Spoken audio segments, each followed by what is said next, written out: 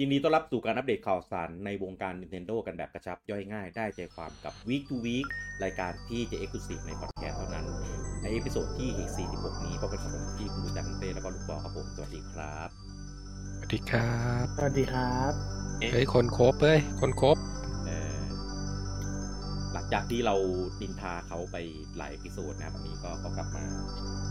Week to Week เราแล้วเลิกอดดินทาเลยใช่นินทาไปเยอะเลยแม่งไม่ยอมมาใช่ จริงแกนั่นแหละ ทายหน่อยถ้าใครมาที่พอดแคสต์กันหน่อยหลังจากที่หายไปหลายเอพิโซด สวัสดีครับคิดถึงกันเปล่ารักน้อยๆแต่รักนานๆนะ สปักคอมเมนต์ตอบมาอันนั้นใกล้แล้วครับ นานๆมาทีแต่คิดถึงลูกเพจเสมอจ้ะแต่ว่าก็ยังอย่างน้อยก็ยังกลับมาทุกวันอังคารมีวันอังคารที่แล้วมาแป๊บเดียวแล้วก็หายไปแย่ไม่รักทุกเพจกูต้องรักลูกกูก่อนไหม ลูกกูไข้ขึ้นแหม39แล้วเว้ย39นี่คือไข้ขึ้นก็ไม่เห็น39นี่คือไข้ลูกใช่เนี่ยจะให้เล่นมุกอะไรวะส่งให้ก็ไม่เล่นเนี่ยต้องการมุกอะไรอ่ะสัปดาห์นี้นะครับก็มีข่าวกันพอสมควรนะครับไม่ได้เงียบเหงาเหมือนสัปดาห์ที่แล้วที่ผ่านมานะครับผมก็มีทั้งพศมีทั้งปรับเปลี่ยนไล่ออกไม่ถึงนะไล่ใครออกไล่บูจังออกโอเคเดี๋ยวก่อนไล่กูออกกูจะเอามันติดคุกให้หมดได้เนี่ย เราน่าจะคนแรกอ่ะเราเหมือนเดียวเลยเอาไป2เส้นข่าวแรกของเรานะครับเราเข้าเรื่องดีกว่านะครับดูท่าทางแล้วล่อแหลมมากโดนเองกับคนนั้นนะข่าวแรกนะครับหลังจากที่เปิดตัวไปเมื่อต้นปีก่อนนะครับตอนนี้ก็ได้วันขายอย่างเป็นทางการแล้วนะครับกับ World War C นะครับเกมยิงซอมบี้นะครับผมก็จะเอาแรงบันดาลใจมาจากของตัวหนังเลยนะครับคือจะมีซอมบี้แบบเยอะมากมีเป็นร้อยเป็นพันตัวนะครับผมในเกมมันเยอะงั้นจริงๆใช่ไหมพี่อะไรนะในเกมมันเยอะงั้นจริงใช่ไหมฮะเยอะจริงนะครับแต่ของสวิตเนี่ยไม่แน่ใจนะครับเพราะว่าของเครื่องอื่นเนี่ยมันขายกันตั้งแต่ปี2018-19แล้วล่ะเดี๋ยวนะแล้วในสวิตจะลดมอนงี้เหรอไม่รู้เหมือนกันนะเรามาเล่นในสวิตไหมเพราะว่าในเทรลเลอร์ที่โชว์เนี่ยไม่ได้โชว์ฉากที่ซอมบี้แบบยั่วเยี้ยเหมือนที่เครื่องอื่นเป็นฟีเจอร์หลักแต่ว่าก็มีฉากปกติที่เราเล่นแล้วก็เพอร์ฟอร์แมนซ์อะไรที่เอามาโชว์ในเทรลเลอร์ใหม่เนี่ยก็ดูดีนะดูการโชว์ปริมาณซอมบี้โชว์เฟรมโชว์เอฟเฟกต์อะไรต่างๆอะไรเงี้ยเพอร์ฟอร์แมนซ์ก็ใช้ได้นะครับแต่ว่าไม่รู้ว่าเรื่องของจำนวนซอมบี้แล้วก็การแสดงผลดอร์ดิสแตนต์ของพวกซอมบี้เนี่ยยังไม่รู้ว่ายังไงเพราะว่าฉากพวกนั้นยังไม่มีในเทรลเลอร์ที่เอามาให้โชว์ให้ดูกันนะครับผมซึ่งก็ตัวเกมมันมีโหมดออนไลน์โคออปเล่นได้4คนมีเนื้อเรื่องมีอาชีพมีเลเวลของตัวละครมีเลเวลของไม่ใช่เลเวลตัวละครดิเลเวลของคลาสมีเลเวลอาวุธมีหลายโหมดให้เล่นนะครับคือตัวเกมเนี่ยหลักๆเลยก็จะมีความคล้ายๆกันกับของLeft 4 Dead นะครับแต่ว่ามันจะมีจุดเด่นตรงที่มุมมองของตัวเกมจะเป็นแบบ third person shooting ก็คือเห็นตัวละครไม่ถึงอะไรคล้ายหรือเหมือนที่พี่บอกอะไรคล้ายที่บอกคล้าย Left 4 Dead ตัวมันแค่คล้ายหรือมันเหมือนคล้ายไม่เหมือนเป๊ะไม่เหมือนเป๊ะคือมันจะต่างตรงที่มุมมองหลักคือมุมมองแล้วก็เรื่องของการพัฒนาตัวละครการพัฒนาคลาสอะไรอย่างนี้แล้วก็จุดเด่นที่สุดเลยก็คือซอมบี้เยอะมากคือมันจะมาเป็นฝูงแบบเยอะแบบเหมือนในหนังเลยที่เราดูครับผมคือต้องสารภาพว่าจริงๆทีมแบดมินเนี่ยไปเล่นกันมาแล้วเล่นก่อนที่จะประกาศว่าจะลงของ Switch นะอันนี้ไม่ได้แก้ตัวไปเล่นผมไม่ได้นับจังมี3คนคนนั้นไม่เล่นอยู่แล้วฮะไม่3 4ก็รวมบีเดลด้วย4พอดีคุณปอบีเดลก็ไปเล่นมาด้วยนะครับก็เล่นกันไปจนจบตัวเอพิโซดที่5นะครับผมซึ่งเอพิโซดที่5เนี่ยมันเป็นเอพิโซดที่ต้องซื้อเพิ่ม คือต้องซื้อเพิ่ม ซื้อเพิ่มสำหรับคนที่มีตัวเกมเฉพาะเวอร์ชันปกตินะถ้าเกิดมีเวอร์ชันเดี๋ยวดีมันแถมนะครับแล้วก็ของ Switch นี่ก็ถือว่าใช้ได้น่าเล่นนะครับถ้าเกิดใครยังไม่ได้เล่นของเครื่องอื่นอะไรอย่างเงี้ยแล้วก็อยากเอามาเล่นเป็นแบบพกพาหรือเล่นกับเพื่อนบน Switch อะไรอย่างงี้ก็ลองไปดูตัวเทรลเลอร์ที่โชว์เป็นเกมเพลย์บนเครื่องที่รันบนเครื่อง Switch กันดูนะครับแต่ถ้าเกิดใครอยากรู้ว่าเกมมันสนุกไหมเล่นโอเคไหมอะไรอย่างงี้ก็ต้องตอบว่าดีตัวเกมคือตอนแรกที่เราเอามาเล่นกันเพราะว่าตอนนั้นเคว้งแล้วก็ไปเล่นอะไรกันวะState of Decay แล้วมีคนหิวเลือดเขาหิวเลือดมากเลยคนนั้นก็เลยคือ State of Decay มันเป็นเกมที่แบบต้องเก็บรีซอสต้องพัฒนาฐานอะไรอย่างเงี้ยแต่มีคนหิวเลือดไงอยากหาซอมบี้ไล่ฆ่าอะไรเงี้ยมาเล่นอันนี้มาล่ะมีซอมบี้ให้ฆ่าเต็มไปหมดเลยก็เลยย้ายมาเล่นกันปรากฏว่าก็สนุกเฉยเลย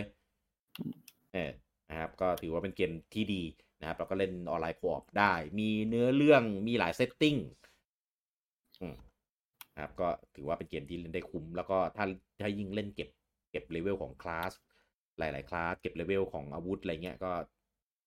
เล่นได้หลายรอบว่างี้นะครับตัวเกมมีกำหนด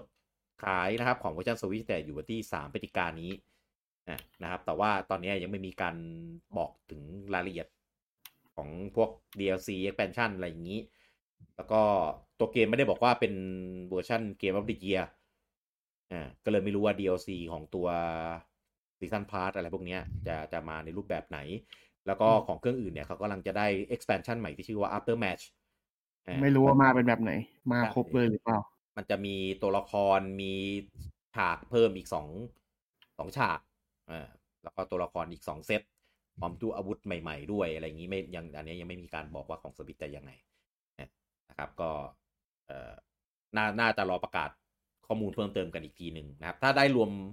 after match เลยนี่คือโคตรคุ้มนะแต่ว่าตอนนี้ไม่รู้รวมหรือเปล่า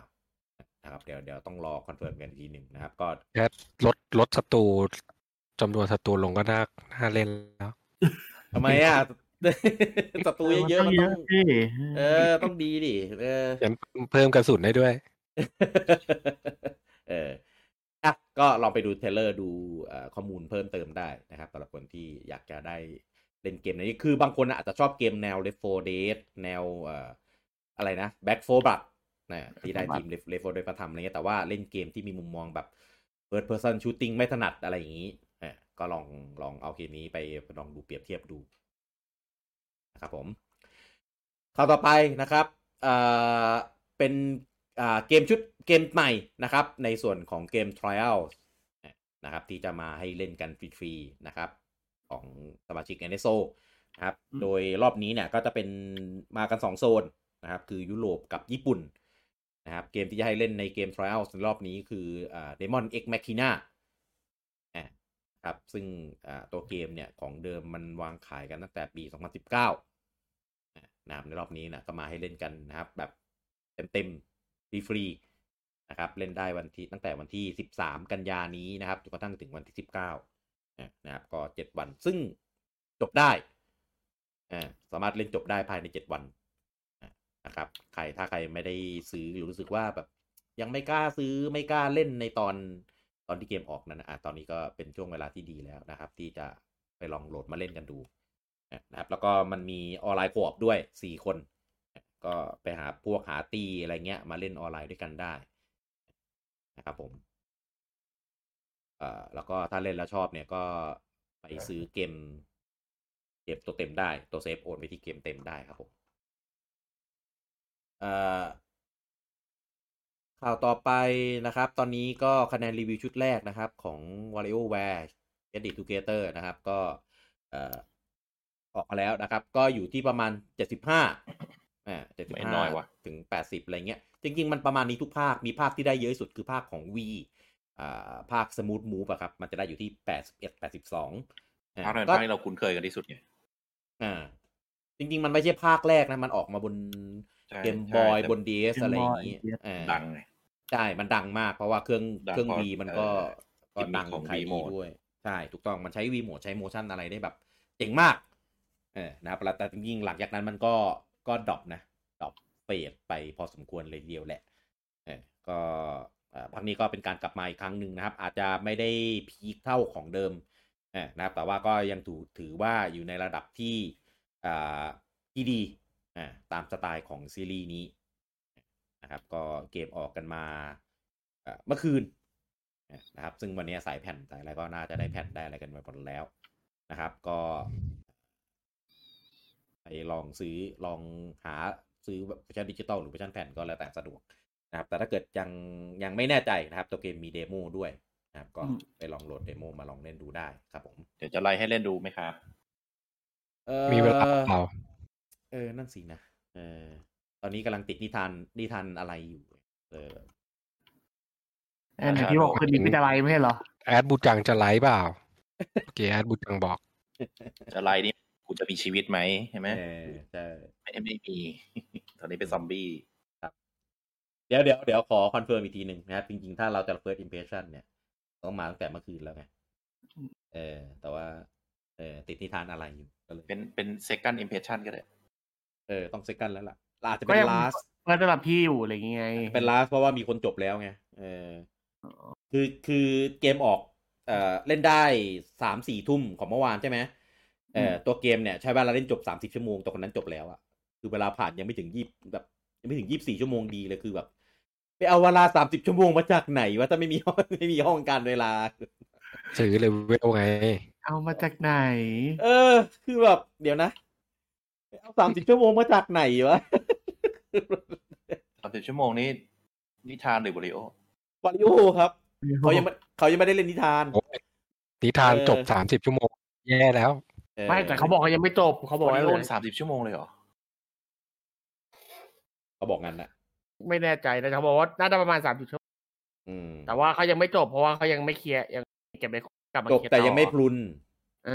คือเอาพลุน30 ชั่วโมงเลยคิดว่านะไม่รู้เหมือนกันเพราะเขาคงยังไม่ถึงเวลา30 ชั่วโมงหรอกพี่ถ้าถึงก็ไม่แปลกใจหรอกไม่ใช่เวลาจริงยังไม่ถึงเขาก็ไม่ใช่เวลาจริงอยู่แล้วเวลาที่เขาพูดถึงไม่ใช่เวลาบนโลกน่าจะให้ข้อมูลมาว่า30 ชั่วโมงน่าจะเคลียร์หมดอะไรอย่างนี้น่าจะพูดในข่าวเขาน่าจบครบครับเกมมีโคออปได้ด้วยนะครับแล้วก็มีฟีเจอร์ที่เป็นแบบออนไลน์ด้วยหลักๆจะเป็นเข้าโคออปครับใช่แบกจอยเล่นครับผมแล้วเราไม่โคออปหรอเราไม่ได้ซื้อไงก็เลยไม่ได้โคออปสงสารเขาจริงๆก็มีเขาที่เป็นลูกกี้พี่ลูกกี้คนเดียวครับที่จะได้เล่นที่เล่นคนเดียว2 จอยนินทาลูกเพจเฮ้ยผมขอเทคนิคเขาเลยนะผมลองเล่นดูเป็นไงปวดหัวมากเลยครับผมนับถือผมนับถือจริงผมเล่นผมรู้สึกมีความนับถือมากผมลองเล่นเห็นเขาสายสปอร์ตเทคนิคมาก็เลยลองเล่นไม่ไหวหาคนเล่นด้วยนะครับอย่าขนาดนั้นเลยข่าวต่อไปนะครับก็ครับปู่ปล่อยคลิปกูจะพูดข่าวต่อไปแล้วก็ดึงมาเป็นช่วงให้กลับปู่ปล่อยคลิป Overview Trailer เป็นคลิปTrailer ตัวใหม่นะครับของ Metroid Dread นะครับก็อาจจะอธิบายในส่วนของโลกเรื่องของ setting แล้วก็ตัวเกมแบบ Metroidvania อะไรวะพูดลิ้นพันโซนิกอ่ะนะครับแล้วก็แบบโฟล์เกมการดำเนินเรื่องอะไรอย่างนี้นะครับผมก็มีเสริมเรื่องAmiiboด้วยใช่แล้วคือในส่วนของตัวอาวุธเนี่ยคือเจาะค่อนข้างลึกเลยทีเดียวนะอาวุธมีอาวุธอะไรบ้างมีสกิลอะไรบ้างอะไรอย่างนี้ก็เห็นได้ว่าตัวเกมในภาคเนี้ยอาจจะมีความ fast pace สูงนะครับจะเน้นเล่นแบบเร็วๆยิ่งมากกว่าภาคเก่าๆแต่ว่ามันก็ยังมีส่วนในการ explore สำรวจอะไรเงี้ยอยู่นะครับแต่ว่าในส่วนของการเล่นปกติเนี่ยก็จะมีตัวเกมที่มีความรวดเร็วกระฉับกระเฉงฉับไวมากกว่าตัว Metroidvania อื่นๆหรือแม้กระทั่งของซีรีส์ Metroid เองนะครับแล้วก็อธิบายเรื่อง Amiibo การใช้งาน Amiibo ที่ซัพพอร์ตแปะ Amiibo เราได้อะไรประมาณนี้นะครับแล้วก็จริงๆก็แอบสปอยนิดนึงอีกแล้วนะครับเพราะว่าคราวที่แล้วที่เป็นเทเลอร์2นะฮะเทเลอร์2ที่เป็นตัวที่3นะครับแต่ก็แอบสปอยมานิดนึงอันนี้ก็แอบสปอยใส่เข้าไปอีกนิดหน่อยเป็นเทเลอร์2แบบ Beverly Default เลยพี่ ใช่ใช่เป็นเทเลอร์ที่3ที่ชื่อว่าเทเลอร์2พูดอย่างนี้นะครับอันนี้ก็โอเวอร์วิวนี้ก็ถือว่าเป็นเทเลอร์4นะครับซึ่งแต่ละเทเลอร์เนี่ยก็แอบใส่ข้อมูลแอบใส่คอนเทนต์ใส่เนื้อหาอะไรมาให้ทั้งแฟน Metroid นะครับแล้วก็คนที่ไม่ได้เคยเล่นซีรีส์ Metroid เนี่ยได้ไฮป์ได้อยากเล่นกันได้ดีนะครับซึ่งเทเลอร์ตัว Overview เนี่ยถือว่าทำออกมาได้เท่มากทำออกมาได้รู้สึกว่าแบบตัวได้เห็นรูปแบบการเล่นของในตัวเกมแบบจริงๆอ่ะบางเกมเราดูเทเลอร์เราดูอะไรพวกนี้Overviewแล้วยังแบบงงอยู่เลยว่าอารมณ์เกมมันจะเป็นประมาณ ตัวอย่างทาวิท โอ้โหคืออันนั้นไม่รู้มันเอาอะไรมาโชว์อ่ะเหมือนเอาแต่คัตซีนที่เป็นแบบมีมาแบบใส่โชว์อย่างเดียวดูแล้วยังไม่รู้เลยว่าเราจะสนุกไหมกับเกมเนี้ยโอ้ยผมส่อง YouTube มาผมก็ยังไม่รู้เลยว่าตกลงเกมมันเป็นอะไรไงวะ อ่ะก็ถือว่าทำการนำเสนอได้ดีมากในส่วนของตัว Metroid นะครับแล้วก็เห็นระบบเห็นความต่างเห็นสิ่งที่จะเพิ่มเข้าไปในภาคเนี้ยค่อนข้างเยอะเนื้อเรื่องเซตติ้งอะไรอย่างนี้คือดูคลิปเนี้ยก็ทำให้เข้าใจของตัวเกมได้เลยนะครับว่าเราจะต้องเล่นแบบไหนเจออะไรบ้างอะไรอย่างนี้ต้องเจอกับอะไรใช่นะครับก็เดี๋ยวรอเจอกันนะครับตัวเกมขายวันที่8 ตุลานะครับก็อีก1 เดือนก็เดี๋ยวจะได้เจอกันแล้วครับผมเอาต่อไปนะครับอันนี้มีข่าวลือออกมานะครับซึ่งผมคิดว่าไม่น่าจะเป็นอย่างนี้จริงนะครับมีข่าวลือมาจากทางของวิดีโอเกม Chronicles นะครับบอกว่าเดี๋ยวว่า Nintendo Switch นะครับจะทำการตัดไม่ใช่ตัดเรียกว่าอะไรนะลดราคาลดราคาต้นนะครับผมในของโซนยุโรปก็เปลี่ยนแปลงราคาแล้วให้ต่ำลงราคาขายใช่นะครับคืออย่างของเดิมเนี่ยของยุโรปนะครับมันจะขายอยู่ที่330 ยูโรนะครับก็จะลดเหลือแค่270 ยูโรเท่านั้นส่วนตัวมองว่าถ้าเกิดมันปรับโซนเดียวมันก็คือปรับทั้งหมดแล้วฮะถ้ามันจะปรับใช่ซึ่งตอนนี้คือด้วยความที่ราคาของ Nintendo Switch OLED มันประกาศราคามาแล้วไงก็เลยคิดว่าถ้าลดราคาต้นของตัวหลักอีกแต่ Switch OLED จะขายราคาเดิมก็เลยจะมองว่ามันจะขาย OLED แพงไปหรือเปล่านอกจากว่าประกาศลด OLED แต่ยังไม่ขายซึ่งโหดนะลดราคาขึ้นยังไม่ขายผมมองว่าถ้าเกิดข่าวลือนี้เกิดก่อนที่จะประกาศราคาของ OLED ก็ยังมีความน่าเชื่อนะใช่พอเป็นตอนนี้ผมคิดว่าไม่น่าแล้วไม่น่าจะจริงก็รอดูต่อไปหรือถ้าลดแค่โซนเดียวมันจะเป็นไปได้วะไม่น่าลดโซนเดียวอยู่แล้วพี่แต่ถ้าเกิดลด OLED ก่อนขายไอ้พวกOfficial ไม่ได้มีปัญหาไอ้พวกร้านที่เปิดพีน่าจะปวดหัวกันน่าดูหรือถ้าลดเฉพาะรุ่นธรรมดาแต่ OLED ขายราคาเดิมนี้ก็น่าเลือดเหมือนกันนะยิ่งหนักเลยเพราะมันต้องลด OLED มาให้เป็นราคาเนี่ยราคาเดิมเครื่องโอเคซึ่งตามเป็นกล่องแดงอาจจะขายดีเลยนะถ้าทำกันนะใครจะซื้อ OLED ทางเนี้ยหรือว่าจริงๆเขาเป็นแผนการตลาดเขาจะดันของเก่าแต่เคลียร์ของเก่าก็เป็นไปได้แต่มันก็น่าเกลียดไงนั้นอยู่แล้วดิปู่นะครับก็รอดูต่อไปไม่รู้แต่เห็นบอกว่าอาทิตย์หน้าซึ่งมันแป๊บเดียวเองนะอาทิตย์หน้าก็ไดเรกพอดีไงพี่รถกลางไดเรกโอ้โหอย่าเอาอย่างนี้เลยมันด่าทางโลกว่างั้นคือให้คนมารวมตัวกันด่าในไดเรกงี้ไม่ถ้าเกิดคนยังไม่ซื้อเครื่องก็ไม่น่าด่าไงก็แบบไอคนไม่ซื้อไม่ด่าหรอกไอคนที่ซื้อไปแล้วอ่ะเพิ่งซื้อไปอะไรอย่างเงี้ยOLED มันยังไม่ขายไงพี่มันยังทันอยู่ไม่น่าประกาศในเด็กเพราะว่าคนที่ดูเด็กคือคนที่มีเครื่องถ้าจะบอกว่าลดเพื่อคนที่ยังไม่มีเครื่องคนที่ไม่มีเครื่องเขาจะไม่ดูเด็กไม่พี่ถ้าเกิดลดอย่างนั้นมันคือต้องลด OLED ด้วยไงก็ไม่น่าประกาศในเพราะ OLED ส่วนมากคนที่จะซื้อคนที่มีเครื่องอยู่แล้วแหละรู้ได้ไงวะไม่แน่หรอกไม่แน่หรอกพี่ข้างล่างผมหรือข้างล่างบูจางไม่แน่หรอกพี่เนี่ยเอาไม่แน่ทั้ง2แบบเราไม่รู้ไงคือจากแรกคือจริงหรือเปล่าใช่อีกข่าวเนี้ยอีกข้อมูลเนี้ยคือถ้าจริงนี่คือบันเทิงผมบอกเลย รอดูกันอาทิตย์หน้าเดี๋ยวผมว่าอาทิตย์หน้าวีคเนี่ยถ้ามันจริงเนี่ยเดี๋ยวเรา บัน ได้ เทิงในหลาย ๆ แง่ด้วย ผมว่าไม่น่านะผมก็ว่าไม่น่า ผมก็แปลกไป อ่ะเดี๋ยวมารอดูกันนะครับผมข่าวต่อไปนะครับก็โปรเจกต์ของ Nintendo ที่ร่วมกันกับของ Lego เนี่ยก็ยังไม่จบนะครับล่าสุดเนี่ยก็เปิดตัวนะครับตัวLego Super Mario 64 บล็อกนะครับอันเนี้ยผมรู้สึกว่ามันเจ๋งแล้วก็น่ารักกว่าอันที่ออกมาก่อนหน้านี้คือก่อนหน้านี้มันทำให้เป็นเหมือนแบบเอามาเรียงเป็นสเตจแล้วก็มีตัวมาริโอที่ต่อบลูทูธมีเสียงมีหน้าตาอะไรอย่างนี้ใช่ไหม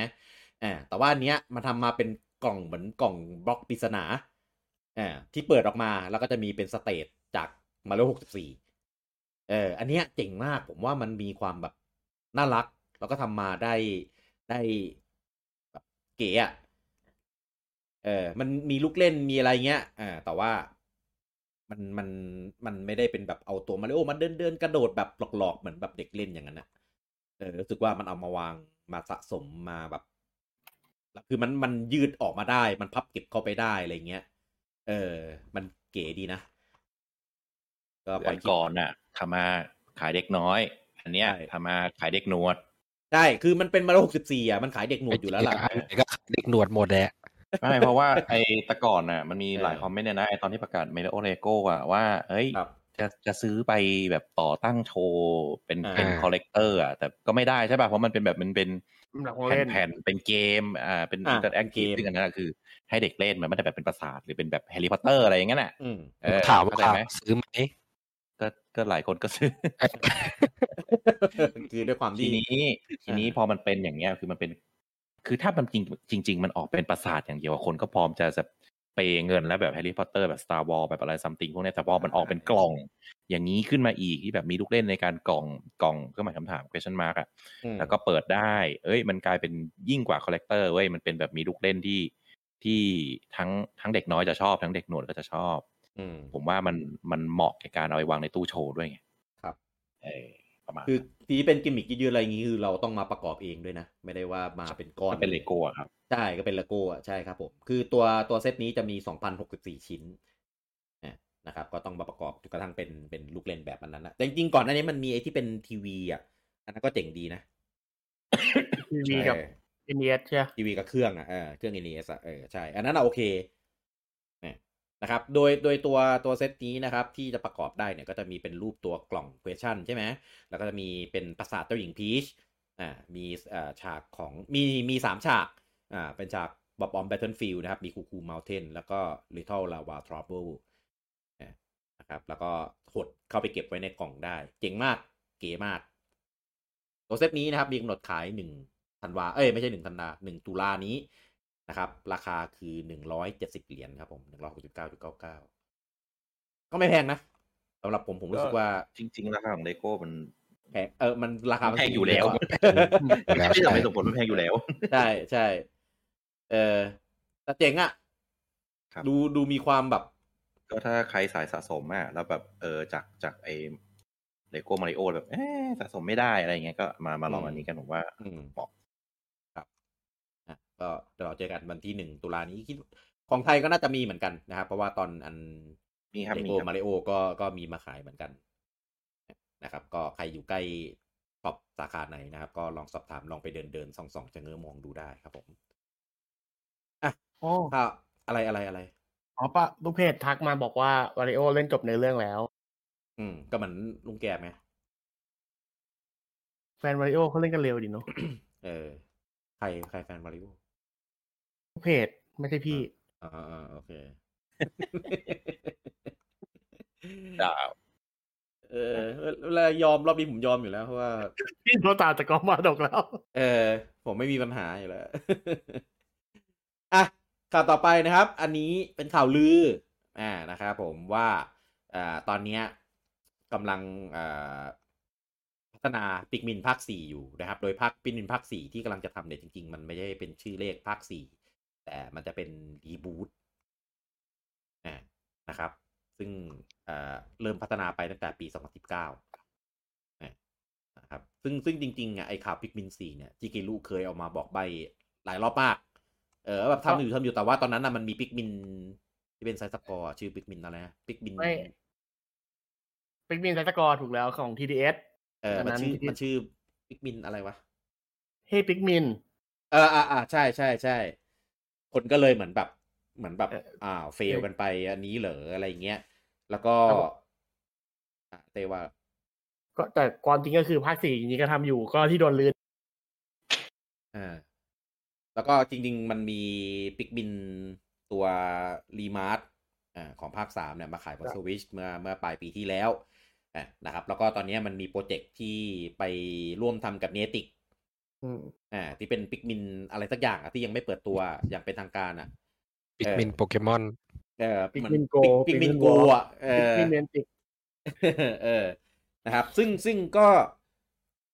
มีความเป็นไปได้ว่าปู่เนี่ยกำลังซุ่มทำปิกมินภาคใหม่อะไรสักอย่างอยู่นะครับเพราะว่าจู่ๆจะเอาปิกมินไปให้เนติกทำเลยโดยที่ไม่มีที่มาที่ไปมันก็แปลกๆไงแล้วก็ถามว่าเกมเชี่ยอะไรวะปิกมินตัวเกมมันเป็น RTS ครับคือเป็น real time strategy หมายถึงก็แบบอยู่ดีไปเนียนติกทำแล้วไปขายในค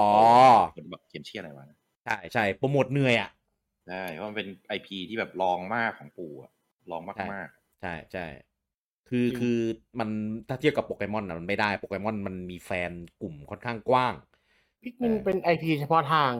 ใช่เฉพาะกลุ่มคือไม่เหมือนเคอร์บี้นะเคอร์บี้เนี่ยคนรู้จักเยอะเคอร์บี้คนรู้จักเยอะอันนี้คือคนในซาแมสคนยังไม่รู้จักเลยว่าอะไรตัวมันเล็กไงในซาแมสมันตัวอะไรเป็นโอลิมาเลยแบบไม่ค่อยรู้ว่ามันคือตัวไหนเห็นไม่รู้ว่ามันคือไม่รู้ว่ามันคือเกมอะไรจะตามไอ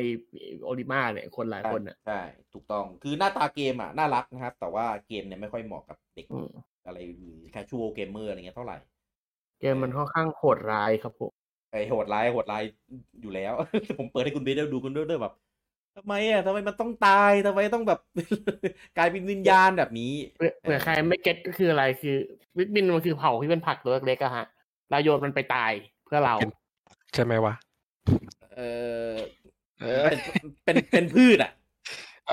มันเป็นผักตัวเล็กใช่เราโยนมันไปตายเพื่อเราคือใช่ครับเราโยนมันไปตลาดชีพเพื่อส่วนรวมคือเราก็ไปดึงไอ้ตัวพวกนี้มามันก็อยู่ในพื้นนั่นแหละเป็นเหมือนต้นไม้เราก็ไปถอนมันมาแล้วก็มาสร้างเป็นเหมือนกองทัพแล้วเราก็โยนมันไปใส่ศัตรูแล้วศัตรูก็พ่นไฟใส่กิ่งโยนเข้าปากศัตรูก๊อบศัตรูเอาไปกินโยนลงน้ำตายของตกทับตายอะไรอย่างเงี้ยคือตายแบบเวลาตายทีมันไม่ได้ตายทีตัว2ตัวไงมันตายเป็น100ตายเป็นฝูงก็วิญญาณจะลอยคือมันเป็นยูนิตตัวหนึ่งในเกมแต่ทีเนี้ยพอมีหลายๆตัวเลยรู้สึกก็แบบเล่นแล้วพูดว่าไงหดหู่ผมเคยเล่นตอนของเกมคิวบคือตอนแรกครั้งเล่นก็ไม่รู้ไงเราก็สะสมของเราไว้แบบเยอะๆใช่ไหมแล้วก็ไปเจอศัตรูมันก็พ่นไฟตายแบบเบื่อแบบผมเคยโยนแบบโยนผิดตัวพี่โยนไปแล้วตายหมู่แล้วไม่หยุดโยนจนหมดแล้วไม่รู้ว่าตายมันจะมีส่งไปเป็นขบวนได้อะไรเงี้ยทั้งกองส่งไปตรงนี้แล้วก็ส่งไปแล้วก็แบบไฟช็อตตายหรือแบบจมน้ำตายอะไรเงี้ยก็มีคือเป็นเกมที่ดูผ่านๆนี่หน้าตาน่ารักเป็นเกมน่ารักโดนหลอกใช่เหมือนส่งแบบกองทัพมดไปขนผลไม้ขนของมากับยานอะไรเงี้ยลองซื้อไปให้ลูกเล่นดูครับเบื้องหลังเกมมันโคตรแบบอมหิตเกมมินเขาเป็นอย่างเงี้ยชอบโอ้อะไรสวยๆน่ารักมาหลอกตาใช่ความน่ารักบังหน้าตายนี่คือตายจริงนะไม่ได้เหมือนแบบสลบไปเดี๋ยวกลับมาฟื้นอะไรเงี้ยไม่ใช่วิญญาณลอยหลุดจากร่างเลยวิญญาณหลุดจากร่างแล้วเราก็ต้องการเพาะพันธุ์มันออกมาเรื่อยๆด้วยใช่แต่ว่าในภาค4เนี่ยที่พูดถึงเนี่ยคือไม่รู้ว่ามันจะใช้ชื่อว่าภาค4ไหมหรือว่าจะเป็นภาครีบูทที่จะมาทำใหม่เพราะว่าจริงๆเนื้อเรื่องในเกมมันจบไปในตัวของมันแล้วถ้าทำก็อาจจะรีบูทใส่ตัวละครหรืออาจจะเป็นเนื้อเรื่องภาคต่อใส่เนื้อเรื่องมันเข้าไปอะไรอย่างเงี้ยยัง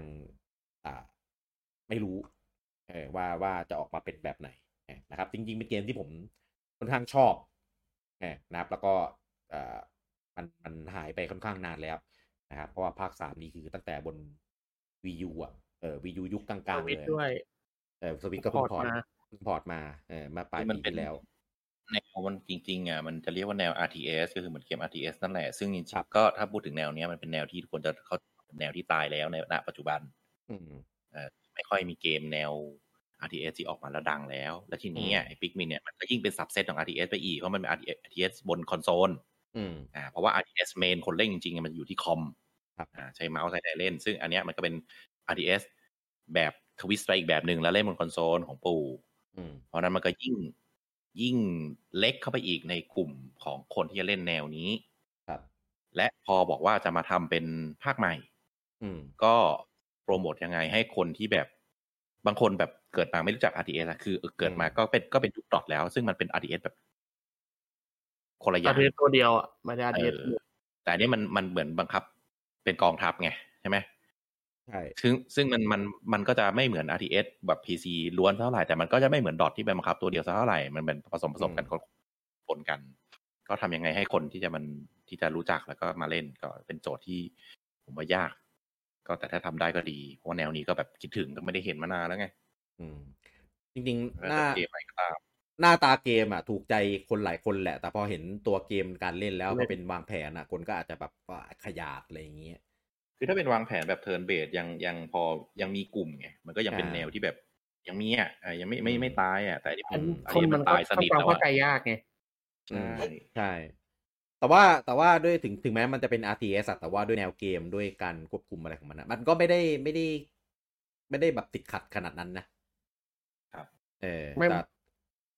ถ้าเราเคยเล่นมาก่อนเราคงพอแล้วง่ายแต่ถ้าเกิดคนไม่เคยเล่นเลยอาจจะมึนแรกใช่ตัวนิดนึงอะไรเงี้ยต้องเรียนรู้เยอะใช่ต้องเรียนรู้เยอะติวตอเรียลไปมาเล่นได้ก็เลยไม่รู้ว่าไอ้ตัวที่บอกว่าเป็นภาค4เนี่ยที่ว่าจะรีบูตหรืออะไรสักอย่างเนี่ยอาจจะปรับแนวการเล่นให้มันอาจจะหาการปรับแนวการเล่นให้มันดีขึ้นอยู่ให้มันดีขึ้นที่มันทำตอนแรกมันทำมาแบบเหมือนเดิมเกินไปอะไรเงี้ยโบราณเกินไปก็เลยอาจปรับใหม่ให้มันเข้ากับยุคใหม่อะไรอย่างนี้ว่าไอ้ที่ถอดมาน่าจะเป็นแบบเท่าโยนินถามทางว่าแนวนี้เป็นยังไงว่าไปอย่างนี้รอดไหมอะไรเงี้ยมากกว่าแล้วอาจจะดูแล้วมันไม่ค่อยเวิร์กเท่าไหร่ก็เลยหาทางแนวทางใหม่ๆมาคิดว่าน่าจะเจอแนวทางใหม่ๆอะไรก็เลยทำใหม่ Pikmin Go ไม่ได้ดิแบบนั้นนะปรากฏว่าเป็น Pikmin Go จริงนี่คือเงิบเลยนะไอ้ที่บอกว่า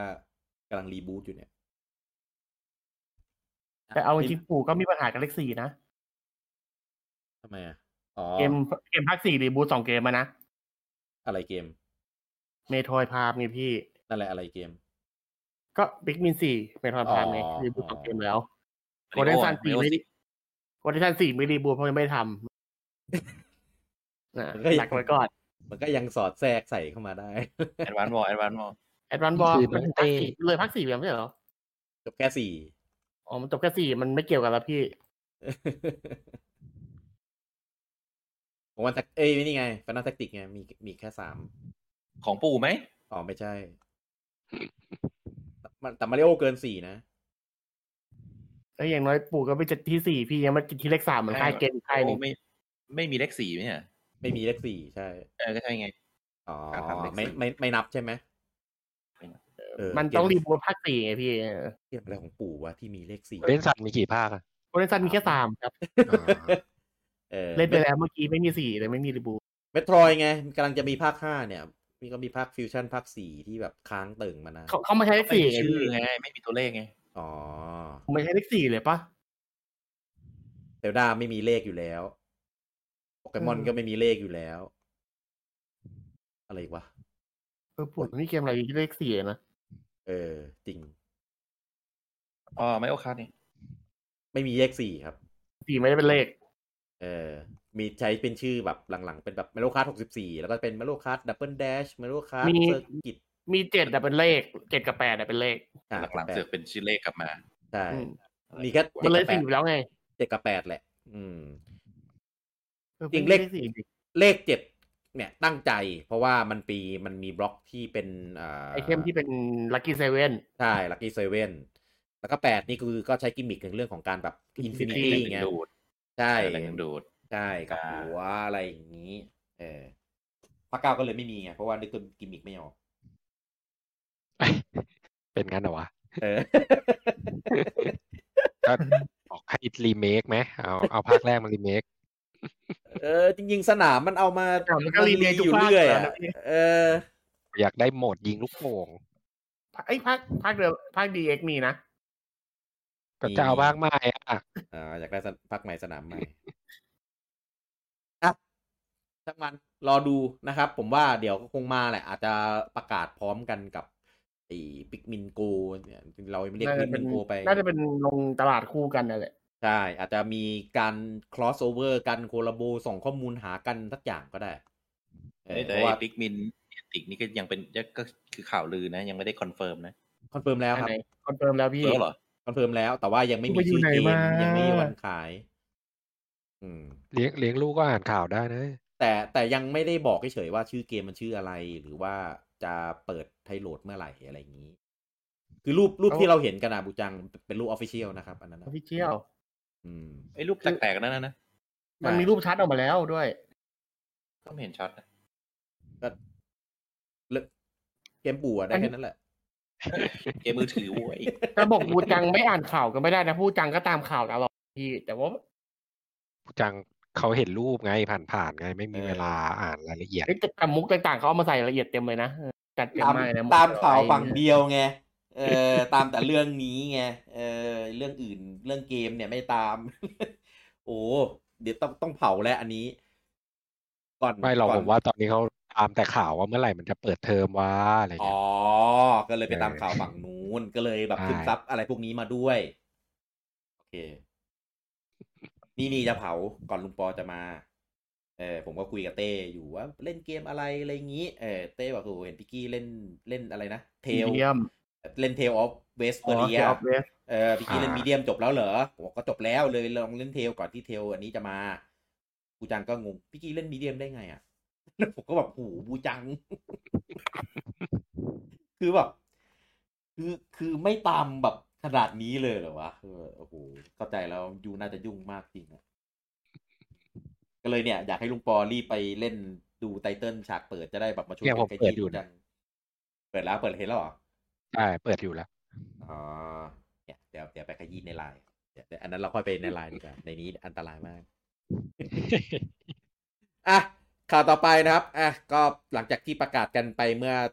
หลายเดือนก่อนนะครับตอนนี้ก็ประกาศวันขายเรียบร้อยแล้วนะครับกับ Crysis Remaster Trilogy จริงๆภาคแรกมันแยกรีมาสต์มาก่อนแล้วตั้งแต่ปีที่แล้วนะครับตอนนี้ไม่รู้เพิ่งคิดได้ยังไงนะครับก็เลยมาทำตัว Trilogy เนี่ยรีมาสต์กันอีกทีนึงนะครับก็ลงกัน Trilogy มันมีภาคแรกไหมมีครับงงไหมเขาขายภาคแรกค่ะยังมาทำภาค2ภาค3ไงไม่มีแล้วมันจะเรียกไทโรจี้ได้ไงวะก็มึงทำภาคแรกมาแล้วอ่ะอาจจะออกแพ็กเกจชื่อดูโอโลจีมาไงให้คนที่แบบมีภาคแรกแล้วซื้อให้ครบ3ภาคมีขายแยกด้วยขายแยก 2-3 ด้วยใครซีดภาคที่เหลือใครซีดรีมาสเตอร์เลฟโอเวอร์อย่างเงี้ยผมไม่แน่ใจว่าในสโตร์เนี่ยแบบถ้าเกิดซื้อภาค1ได้ส่วนลดไทโรจี้หรือเปล่าอะไรเงี้ยไม่รู้เลยก็ต้องไปซื้อแยกไงซื้อแยกภาคเอาไม่แบบซื้อรวมอาจจะไม่ได้บางเกมมันจะแบบถ้าเกิดมีเกมนี้อยู่มันลดราคาเกมนี้ได้ระบบมันอยู่ในระบบดูก็ทำหรือเปล่าแต่ควรทำนะจริงผมคือตอนของสวิตไม่แน่ใจว่ามันจะขายเป็นไอคอนเดียวเป็นแบบรีมาสเตอร์ไปเลยหรือว่าจะแยกเป็น3เกมแล้วก็ตัวเวอร์ชันไทโรจี้เนี่ยขายแค่แบบแผ่นอย่างเดียวหรือเปล่าก็ไม่รู้เพราะว่าตัวอันเนี้ยมันไม่มีแผ่นขายไทโรจี้มันเป็นบันเดิลหรือเปล่าใช่ไม่รู้ว่าเป็นบันเดิลหรือว่าเป็นแบบตัวแพ็คเดียวแล้วมีแบบให้เลือกแยกข้างในเกมอีกทีนึงอะไรอย่างนี้ตัวเกมกำหนดขายวันที่15ตุลานี้นะครับก็ใครที่ชอบเกมแนว First Person Shooting ที่ฉากกว้างๆมีความเป็น Open World มีความไซไฟฉากทำลายได้ก็ลองกดกันได้ครับผมอันนี้เป็นเกมที่ออกวางจำหน่ายในช่วงนี้กันนะครับผมก็จะมี Bioware Get Together นะครับที่เราพูดกันไปเมื่อตอนต้นรายการนะครับแล้วก็มีNBA นะครับ NBA 2K 72นะครับที่คุณผู้จังคันปากอยากจะพูดนะเอาพูดไหนมีพูดถึงแล้วอ่ะ NBA เหรอ ครับก็ตัวของสวิตมันคอนเฟิร์มใช่ไหมมันออกแล้วใช่ไหมออกวันนี้โอเคก็มันจริงมันดราม่าไม่เชิงของสวิตหรอกแต่ว่ามันเป็นดราม่าของทั้ง NBA 2K 2K 2022นั่นแหละคือเขาแบ่งอย่างนี้เขาใช้โมเดลเดียวกับ FIFA คือเป็นเวอร์ชัน Next Gen Legacy กับเขาไม่ได้ใช้คำว่า Legacy เขาใช้คำว่า Past Gen Edition Past Gen เลยPast Gen Edition ใช่ทีนี้ก็เข้าใจได้แหละของสวิตมันเป็น Past Gen อยู่แล้วสเปคไม่ถึงทีนี้Past Gen ก็ PC กับ Xbox One ก็เป็น Past Gen โอเคมันไม่ใช่ Next Gen เข้าใจได้ก็ไอตัว PS5 กับ Xbox Series XS ก็จะเป็นตัวใหม่มีไอโมแคปอันใหม่อะไรของเขาเป็นโหมดใหม่ของเขาซึ่งไอโหมดเนี้ยจะไม่มีในไอ Past Gen Edition ทีนี้มันก็เป็นประเด็นอยู่ที่ของ PC ก็เป็น Past Gen Edition เหมือนกันทำไมอ่ะซึ่งยังไม่เปลี่ยนเจนไงซึ่งก็งงไงว่าทำไม PC ทำไมกูจะแรงกว่าคอนโซลไม่ได้เหรอแล้วทำไมต้องไม่มีเจนเลยไม่รู้จะให้เจนไหนดีมันไม่ขายทั้ง2อันละหมดเรื่องทำไมอ่ะงงซึ่งก็เหมือน FIFA เหมือนกัน FIFA ของอันใหม่ก็ PC ก็จะได้เป็น Legacy เฮ้ยจริงเหรอให้เดาง่ายๆนะพี่ขี้เกียจออปติไมซ์ให้เดาง่ายๆนะครับคงจ่ายตังค์ก็ไม่ให้ลงไม่แต่มันลงทั้ง2เครื่องคอนโซลเลยนะใครจะจ่ายอย่างเงี้ยแต่ให้ไม่ลงทำไมวะไม่พวกนี้จะพวกค่ายการ์ดจอจะเป็นคนจ่ายหรือเปล่าแต่ไม่ใช่ดิค่ายการ์ดจอต้องจ่ายให้ลงสิได้ต้องจ่ายให้ลง PC สิผมมองว่าน่าจะขี้เกียจออปติไมซ์มากกว่าเพราะยังไงก็ขายได้มันจะ2ค่ายเลยเหรอเต้นั่นแหละพี่มันขี้เกียจไงแล้วปีหน้าให้ลงแต่มันคือถ้ามันเป็นเกม EA ทั้งคู่ก็พอเข้าใจอีกอัน 2K อีกอัน EA แล้วมันทำแบบหลักการเดียวกันน่ะทำไมอ่ะ2ค่ายเขาจับมือกันอยู่เดี๋ยวปีหน้าค่อยลงพร้อมกันด่าด้วยกันจนปีนี้คืออย่างเงี้ยถ้าสมมตินะถ้ามันพัฒนาโดยแพลตฟอร์มของ Microsoft ผมว่า ลงไป Microsoft มันได้อยู่แล้วไงผมว่าคือ Microsoft ก็คือจะเสียมันอันเดียวกันอยู่แล้วใช่เพื่ออะไรทำไมคือตอนFIFA ก็ดราม่ากันชิบหายไปปวกมาแล้วผมไม่รู้นะว่าตอนหลังมันแก้อะไรไงผมไม่ได้ตามคือตอนแรกมันบอกเป็นอย่างนี้แต่ว่า 2K ก็เดินตามแนวนั้นทั้งที่มีแบบมีตัวอย่างให้ดูแล้วว่าเละไม่เข้าใจเหมือนกันว่าทำไม 2K ไปทำตาม EA แปลกว่ะแปลกอันเนี้ยผมพยายามคิดอยู่ว่าเพราะอะไรนะผมนึกไม่ออกว่ะเพราะอะไรว่าทำไมต้องทำไมต้องทำแบบนี้ไม่รู้ครับคืออย่างไม่มีสาเหตุคืออย่าง PS4 กับ Xbox One เนี่ยเข้าใจแต่ PS5 ซีรีส์ได้แล้ว PC ไม่ได้เนี่ยไม่รู้อ่ะ ผมหาเหตุผลไม่เจอว่าคือถ้า EA ทำอย่างเดียวก็ตามสันดานนะให้ไปซื้อแต่ 2K ทำด้วยอ่ะคือเหรอนี่แสดงว่าเดี๋ยวมันจะมีเกมออกมาเป็นประมาณนี้แบบหลายเกมนะเนี่ยแล้วเดี๋ยวจะมีเกมอื่นเป็นอย่างนี้อีกเปล่าเกมอะไรครับMidnight Sun อะไรเงี้ยมันมีเวอร์ชันเดียวไม่ใช่เหรอเต้จะรู้ได้ไงไม่เป็นไรผมไม่ซื้อ PC อยู่แล้ว Midnight Sun Mobile Version โอ้โหถ้าขยันทำขนาดนั้นก็ยอมไม่รู้คือไม่รู้ว่ามีคนที่เล่นเกมนี้บนแพลตฟอร์ม Switch หรือเปล่านะครับแต่ว่าแน่นอนแต่มันไม่ได้เป็น Legacy ใน Legacy อีกทีนึงใช่ไหมอันนี้เป็นเวอร์ชันเดียวกันกับของครับเป็น Past Gen Edition ครับ Past Gen โอเคคือจะไม่เหมือนFIFA ที่ไอ้2ค่ายนั้นได้ตัวใหม่เป็น3เวอร์ชันนั้นน่ะมี Past Gen มี Legacy แล้วก็เวอร์ชัน Next Gen ประมาณนั้นก็ได้ไม่รู้จะเรียกไงเหมือนกันไม่รู้จะเรียกแบบนั้นแหละจะได้เข้าใจง่ายแล้วก็อีกเกมนึงครับคือผมคิดว่ามันน่าจะเกิดเหตุการณ์นี้กับเกมที่ผมใช้ศัพท์เรียกว่าเกมรายปีอย่างเช่นเกมกีฬาเป็นต้นซึ่งมันจะใช้คำว่ามักง่ายก็อาจจะได้ก็คือสามารถออกได้แล้วก็อัปเดตคิดแล้วก็ทำมาใหม่แต่ของ FIFA ก็อัปเดตก็จะมักง่ายชิบหายแต่ของอันอื่นก็โอเคก็มักง่ายหน่อยนึงมันก็จะเริ่มมีเทรนด์แบบนี้ขึ้นมาพอข้ามเจนอัปเดตก้าวกระโดดอะไรอย่างนี้ ก็ไม่อยากให้เป็นอย่างนั้นหรอกแต่ก็ทำไม่ได้ทำไงผมว่านี่แหละเป็นที่มาของการที่เรียกอะไรนะ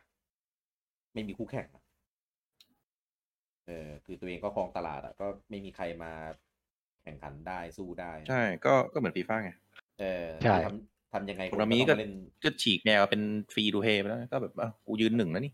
มันก็สู้ไม่ได้ในเรื่องของลิขสิทธิ์ตัวละครอะไรอย่างนี้อยู่ดีไงไม่ใช่ตัวละครใช่ไงเขาก็เลยฉีกไปฟรีเลยไงเพราะว่าซื้อลิขสิทธิ์สู้ไม่ได้ไงใช่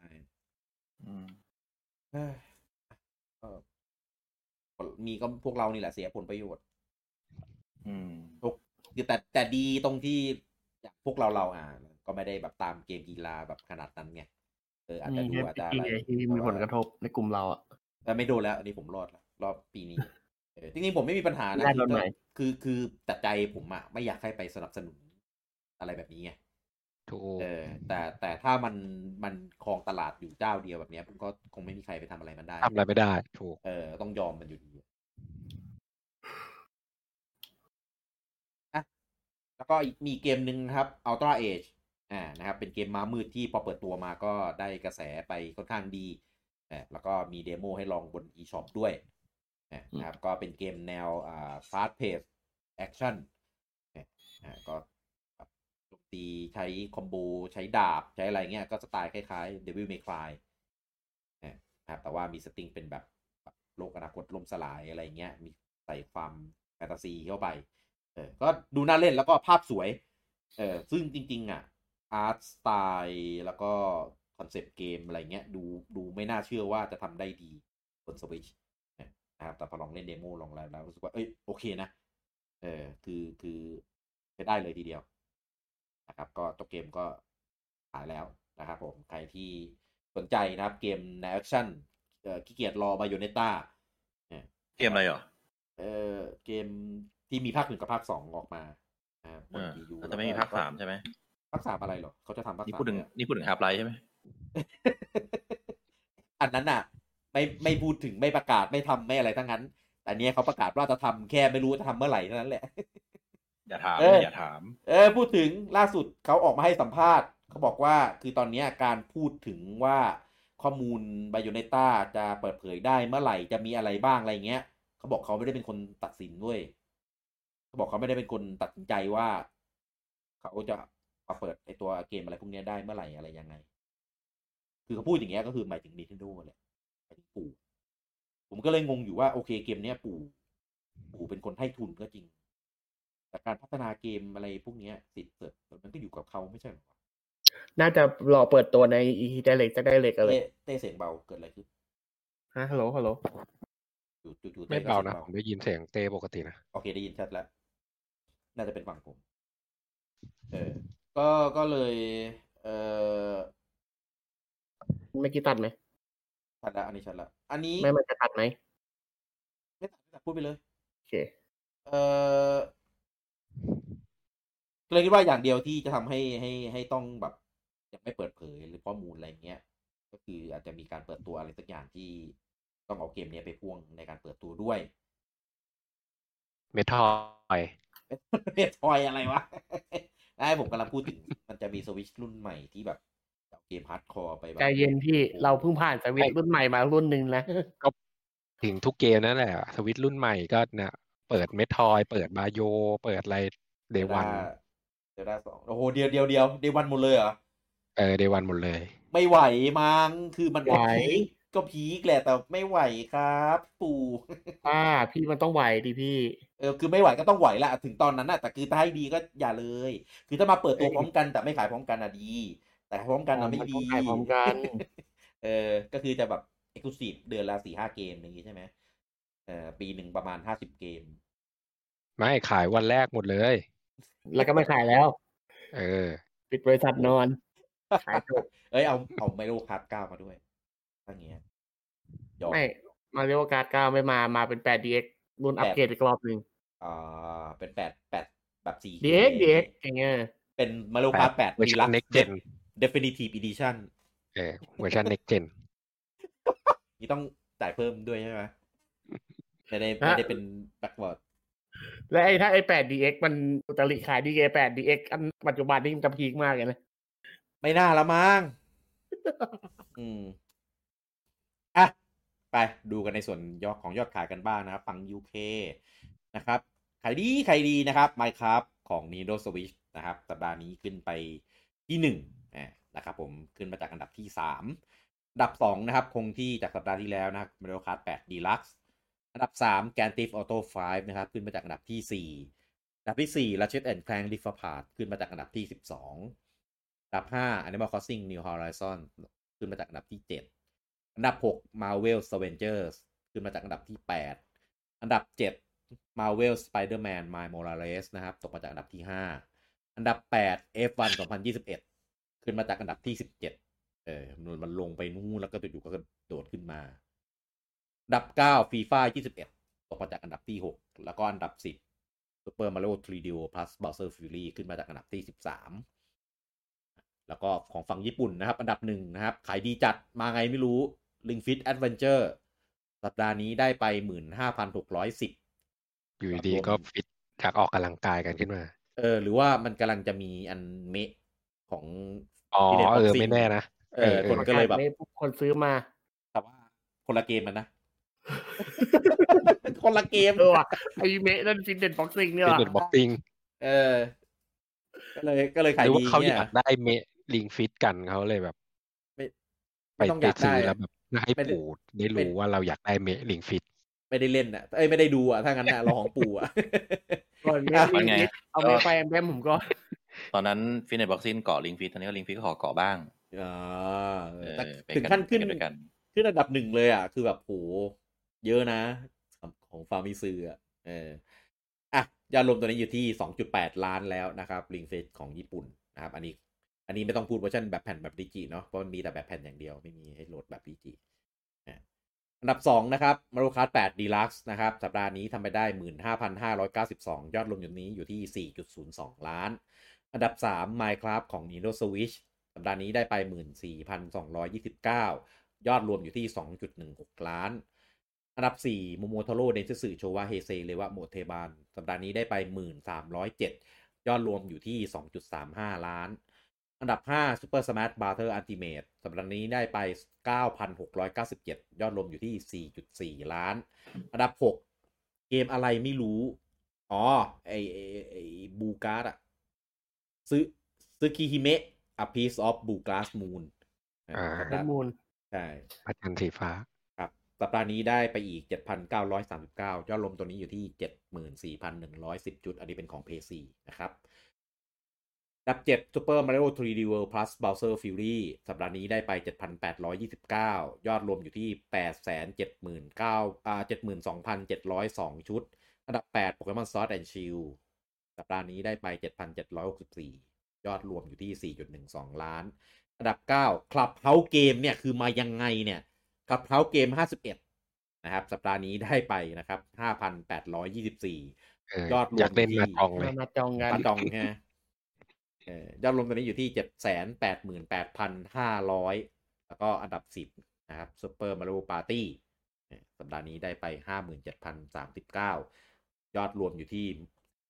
1.98 ล้านนะครับเป็น10อันดับเกมขายดีของฝั่งญี่ปุ่นนะครับผมตอนนี้ท็อป30นะครับเป็น Nintendo Switch 28 เกมแล้วก็ของ PS4 2 เกมของ PS4 เนี่ยก็คือมีเมื่อกี้ Piece of Blue Glass Moon ใช่ไหมแล้วก็มีของอะไรเกมวะ Ghost of Tsushima ตัว Director Cut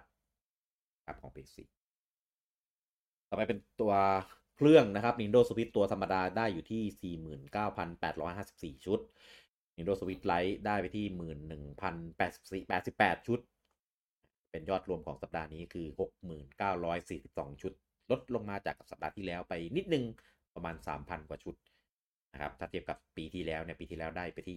77,000 ครับผมตอนนี้ยอดรวม Nintendo Switch ฝั่งญี่ปุ่นได้ไปที่ 21.05 ล้านเครื่องเรียบร้อยแล้วนะครับผมก็เป็นยอดขายของฝั่งญี่ปุ่นนะครับของในสัปดาห์นี้ โอเคแล้วเดี๋ยวมารอดูกันนะครับในส่วนของข่าวลดราคาตั้งนะครับของฝั่งยุโรป อย่างแรกคือเป็นจริงไหมอย่าง2คือมันจะลดแค่ของยุโรปอย่างเดียวหรือเปล่าหรือลดเวอร์ไวหรืออะไรยังไงกระทบ OLED ไหม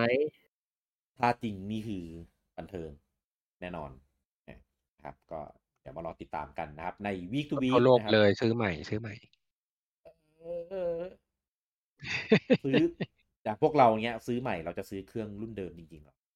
ไม่มีทางซื้อ OLED ถ้าเกิดมันลดราคา OLED มาเป็นราคาลดราคาผมก็ซื้อถ้าลดราคา OLED ก็อันนี้บันเทิงหนักเลยแต่ถ้าลดแค่รุ่นเดิมแล้ว OLED ไม่ลดราคาเนี่ยอันนี้ก็บันเทิงเหมือนกันมันจะบันเทิงหนักกว่าเดิมดิถ้าเกิด OLED ไม่ลดอะเพราะความต่างมันจะยิ่งมาห่างเยอะเลยไงใช่ห่างเยอะมากเดี๋ยวมารอติดตามกันนะครับในสัปดาห์หน้านะครับกับ week to week สำหรับวันนี้ผมลูกกี้คุณบูจังเต้แล้วก็ลุงปอต้องขอลาทุกท่านไปก่อนครับผมสวัสดีครับสวัสดีครับสวัสดีครับ